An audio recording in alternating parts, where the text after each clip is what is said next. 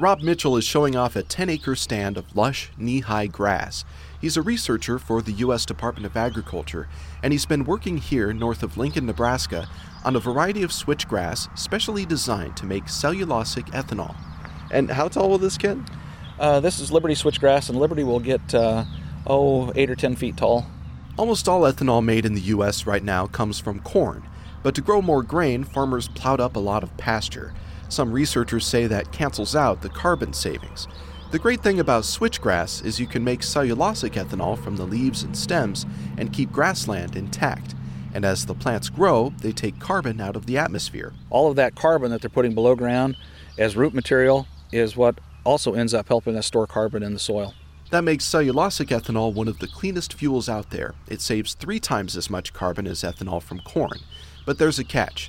Last year, the U.S. only produced a fifth of the cellulosic ethanol it was supposed to. How many farmers are growing switchgrass for ethanol right now? Yeah, I think I could count 0 at this point. We're not producing any ethanol from switchgrass at this point on the large scale. A couple large-scale plants in Iowa have come online to make fuel from corn stalks. One in Kansas uses wheat straw. But all said, the renewable fuel that was supposed to tip the scale on greenhouse emissions barely registers today. Wally Tyner is an agricultural economist at Purdue University. We're not there yet, technically or economically, but if there is to be growth, that's where the growth will be. That is, as long as the government is behind it. But lately it's been hard to raise money to produce next-generation fuels because regulations are unclear. The Environmental Protection Agency sets the level of ethanol oil companies have to blend each year through the Renewable Fuel Standard, or RFS. But the agency hasn't finalized an annual quota since 2013. Tyner says the corn ethanol industry has hardly missed a beat, but cellulosic ethanol is losing investment. Put yourself in the position of an investor. The only thing that makes your investment viable is a government mandate for that product. Are you willing to put $400 million on the line that government mandate's always going to be there? The problem with the mandate is oil companies can't use as much ethanol as the law requires.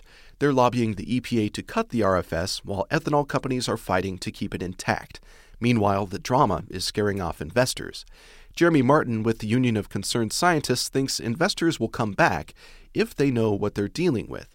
Clear EPA policy goes a long way. Even if it's not what they'd hoped for, at this point, you need to know where you stand so you can make decisions about how to move forward. That's not good enough for Michael McAdams of the Advanced Biofuels Association. He says the law will never go beyond corn unless Congress rewrites it to favor lower carbon fuels. I mean, if what we were trying to do with this policy in 2007 was encourage this advanced industry, the current policy is not doing the job, and the numbers reflect that. There have been bills proposed in Congress to change the RFS and a couple that would repeal it entirely, but none of them appear to be going anywhere soon. That puts things in the hands of the EPA. With a vote of confidence for cellulosic ethanol, the USDA's Rob Mitchell says energy crops like switchgrass may finally get some traction. The unknown is, where do you sell it? And at this point, the only market for that is hay for livestock. The market for cellulosic ethanol just isn't there yet. If you want a farmer to do it, it's got to pay the bills, and we're fully aware of that. Once it's clear where the EPA expects ethanol to come from, investors can decide whether it's worth the money, and farmers can decide whether it's worth their time. For Inside Energy, I'm Grant Gerlach with Harvest Public Media.